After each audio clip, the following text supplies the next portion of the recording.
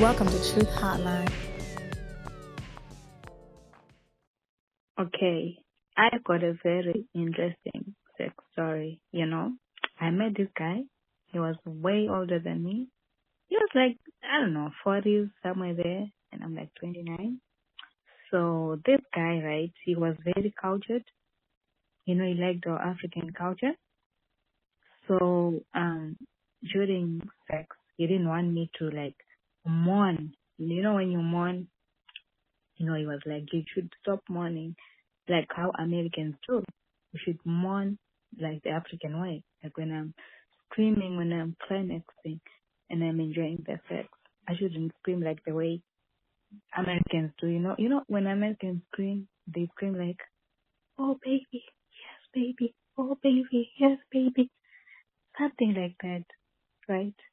But this guy, he wanted me to scream in my African culture, the African way, and he wanted me to like um to shout Bible verses when I'm mourning and screaming. So when we were doing the sex thing, I would be shouting. I was shouting Bible verses. Actually turned him on.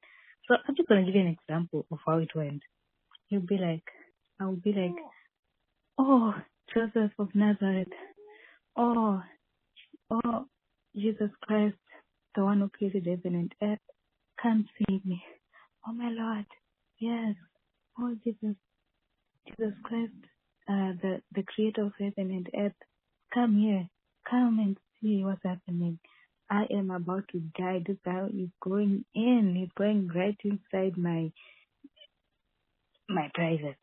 So that type of thing kind of turned him on when I say Bible verses and stuff like that. It was just